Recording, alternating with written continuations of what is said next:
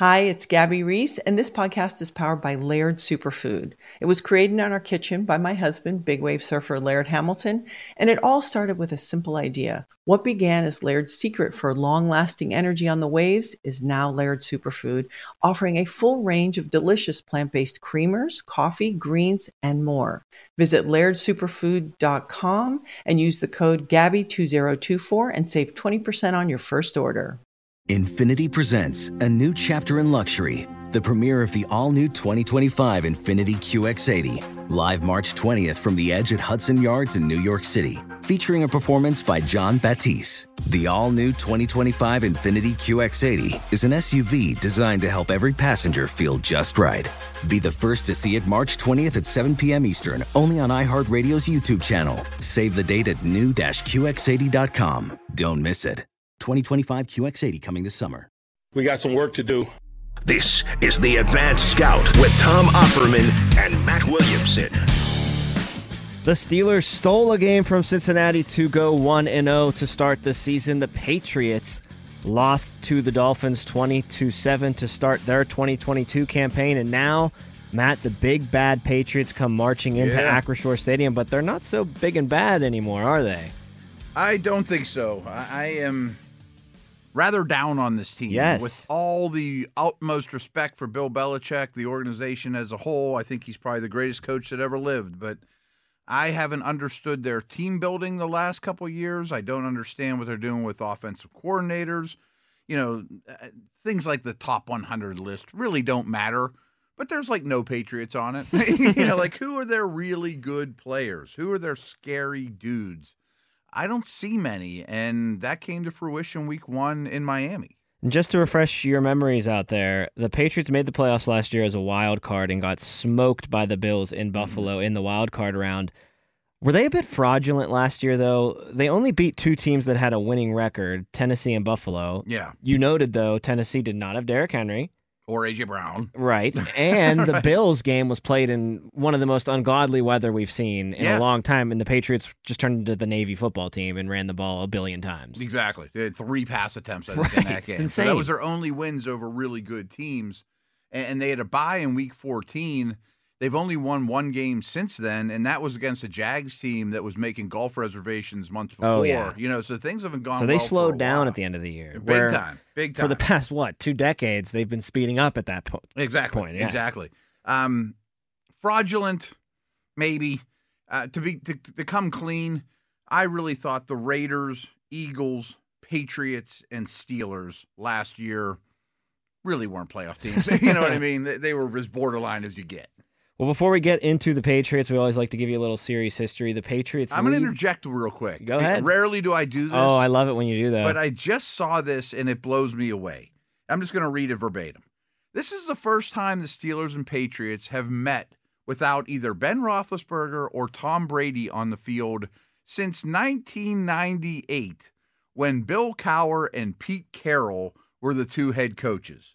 They've played each other 16 times since. Wow. So It's those insane. 2 years where Brady wasn't on the field yet, they just didn't meet. They didn't meet. Right. Wow. That's 1998. Goes back to the 90s. You're right. How many people were even born there that are listening to it? I was 4 years old. Okay. There you go. Well, the Patriots lead this series by 1 game, 17-16, but they've won 6 of the last 7 matchups and 13 of the last 17 games played between these teams. Of course, I don't have to remind any of you out there, the Steelers have 6 Super Bowl titles, matched only by the Patriots for the most in NFL history. 4 times these teams have met in the postseason. The Steelers have only won 1 of those meetings. Their most recent matchup, September of 2019, the Patriots demolished the Steelers 33-3 in New England. Most of the Steelers' wins over New England occurred before the year 2000, before Ben Roethlisberger or Tom Brady shared the field in every matchup. That was a turning point in New England history. Yeah, a pretty significant moment happened there at the turn of the century for New England. Pittsburgh was 12-5 against the Patriots before the year 2000, and it's been pretty downhill and one-sided ever since. Hopefully the Steelers can grab one at Acrisure on Sunday, though, and let's start with the Patriots' abysmal offense. I wrote abysmal here in my notes. Is that an accurate descriptor, or is it even worse? I mean, all the beat reporters and the folks that were at practices leading up to the preseason and through the preseason were saying things like, this is the most disjointed, off-balance offense I've ever seen since I've covered the team. And then that's exactly what they looked like in the preseason. That's exactly what they looked like in Miami. They don't block anyone. They don't have any team speed. They're sort of adjusting their style of play to be a little more Shanahan zone-based, a little more quarterback movement, play action. And that really isn't what Mac Jones is. And then he had a back in the game against Miami and was struggling to even finish the game. It's rough right now. It's weird, too, because last year they really were one of the most explosive offenses in the NFL. And they weren't exactly, gouging teams for a lot of points and a lot of yards per game. But it wasn't they would the Chiefs or Bills. No, but they would strike, and they would be very opportunistic. In rushes of 10 yards or longer, New England's offense was 4th. In pass plays resulting in a gain of 20 yards or more, the Patriots were 3rd. Yeah. The 49ers Those numbers shocked me. Right. They were a really modern offense last year, and now it just seems like they're going in reverse fast. Talking about the weapons that Mac Jones has in the air before we get to him, the Patriots only targeted their wide receivers last year 56% of the time, and that was 26th in the league. And you said at the outset of this podcast, who's the guy for New England? Right. I apply that to the receiving core tenfold. I mean, you got some names like Aguilar's recognizable, Devontae Parker's recognizable, but you don't fear any of those three guys. No, like Jacoby Myers is a good player that would be a slot for anyone in the league, but he's kind of like Tyler Boyd from last year. And did they ask him to be the number one? Kind of. That's what I was going to say is it's only one game. This time of year is always hard because how to weigh last year's stuff versus one game this year's stuff. You can't weight either one too much. There's changes.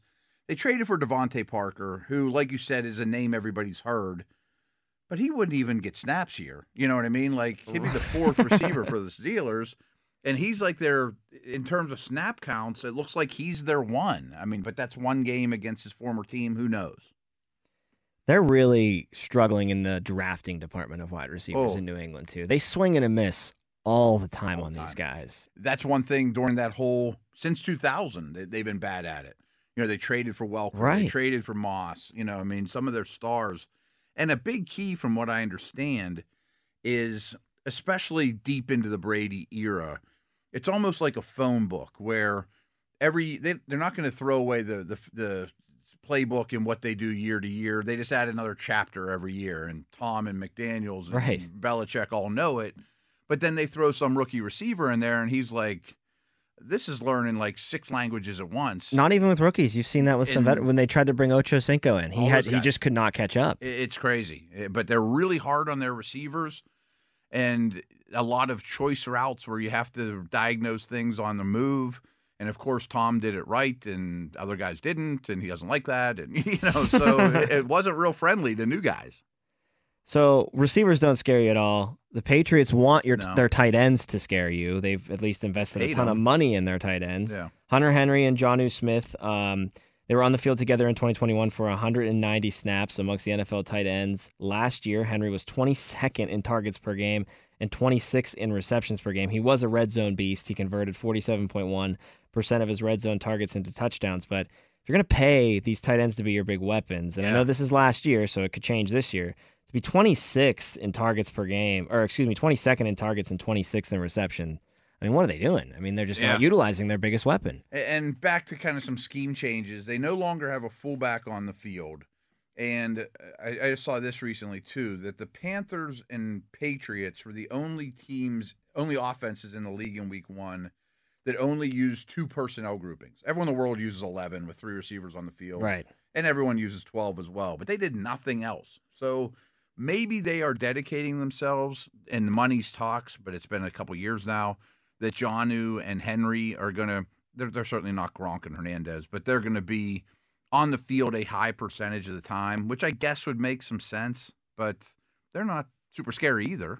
No, they're not. Henry played 42 snaps last week. Jonnu played 39 snaps last week. So, again, it's like almost a 50-50 split between the two. Mm-hmm. They're going to be in a lot of double tight in 2022, but – they didn't really utilize them. Only 4 targets for Jonnu Smith, 3 targets for Hunter Henry. Yeah. No one was really utilized in the passing game. No. Or really the offense in general when it came to New England's game against Miami. Miami controlled the flow of the game, and they had a lead, and, the time possession didn't favor New England either. But still, that's, because of their ineptitude as well. If I'm going to manufacture something to scare me. If I'm looking at it from the Steelers' defense perspective, it may be the running game.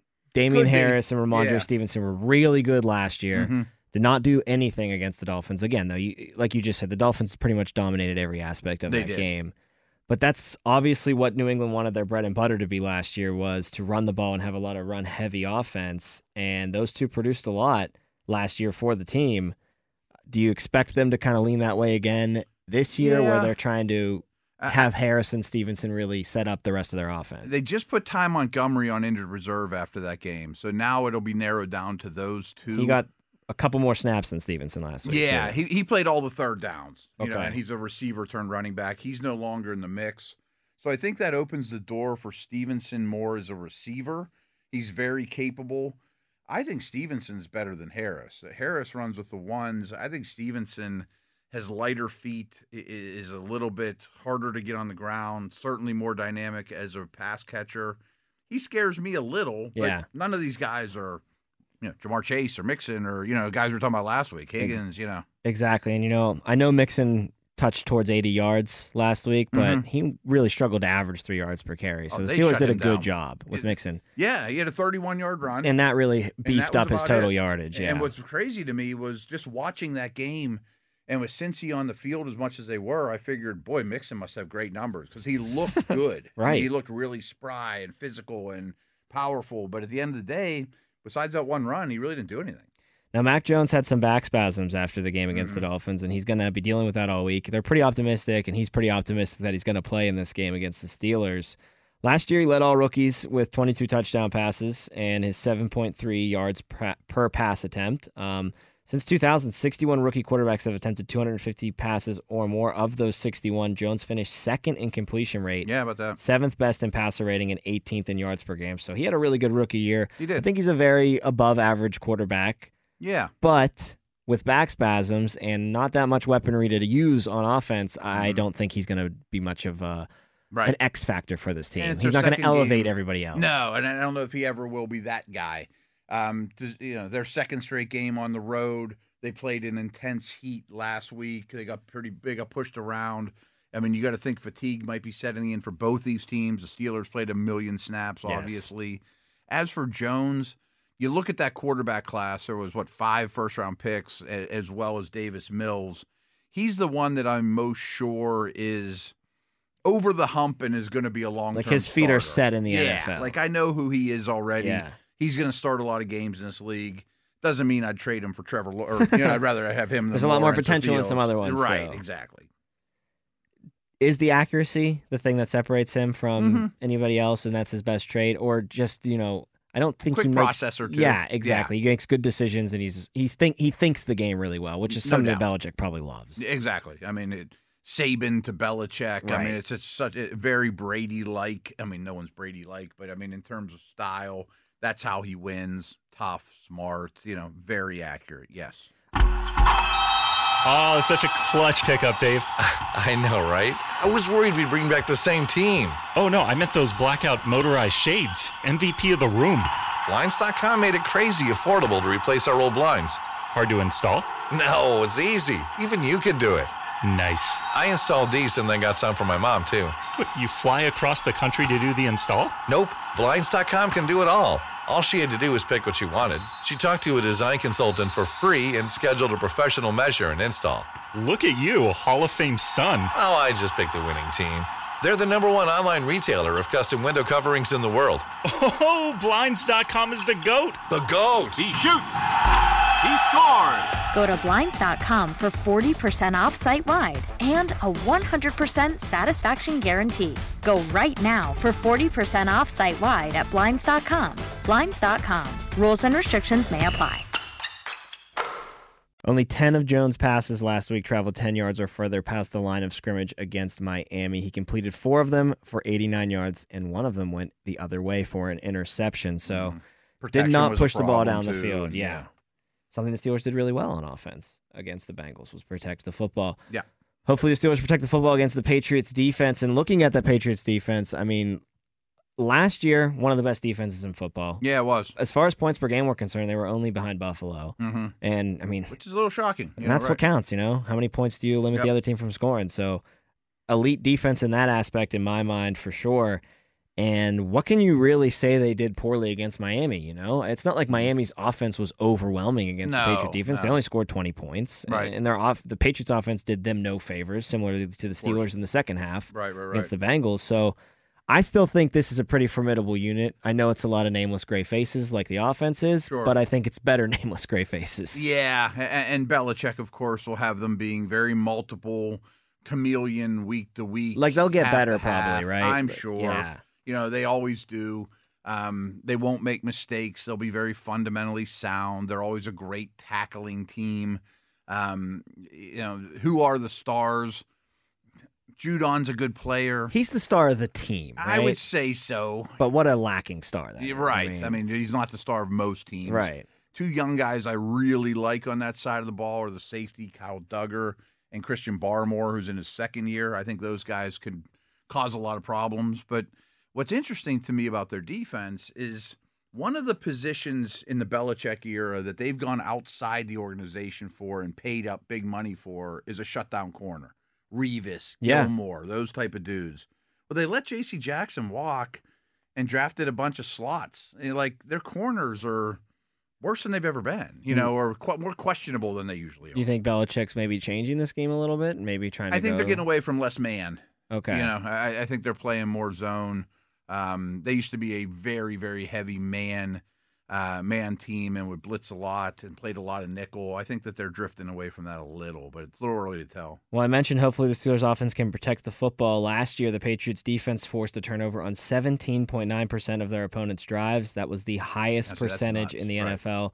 Their 30 turnovers last year was third in the league, only behind the Cowboys and the Colts for the season. So they definitely feast on turnovers. Yeah. They were not opportunistic against Tua and the Dolphins in that department, really.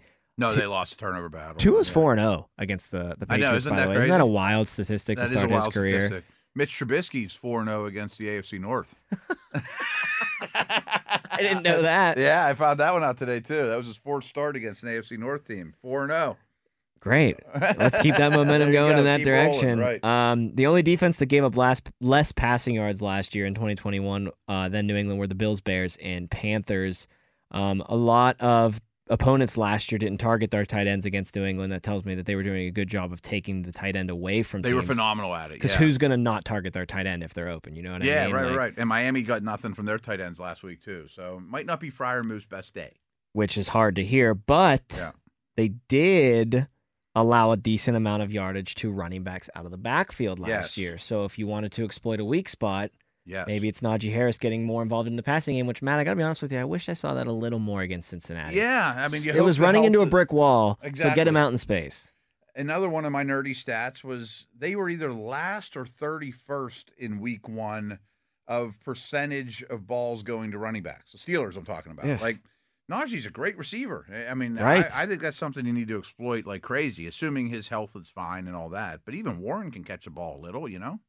No, absolutely. I think it's something that, and again, like I said, when you're not getting any ground in the run game traditionally, just get that guy in a one-on-one matchup outside with a linebacker. He's gonna burn him more times than not. You still want the ball in his hands. He's hard to get on the ground, you know. The Patriots were worse last year than the Bengals, and I think worse this year at stopping the run, though. They allowed 4.6 yards per rush in 2021. Only 3 defenses were worse, and we know where one of those defenses resides. Last week, Miami generated just 2.8 yards per rush against the Patriots, though. Is that more Miami lacking in the run department, or the Patriots maybe getting a little more stout in that department? That's a good question, and I think some of it goes back to the nickel usage I mentioned, because they always wanted like 2 real thick, big-bodied defensive tackles, and then they'd play nickel behind it.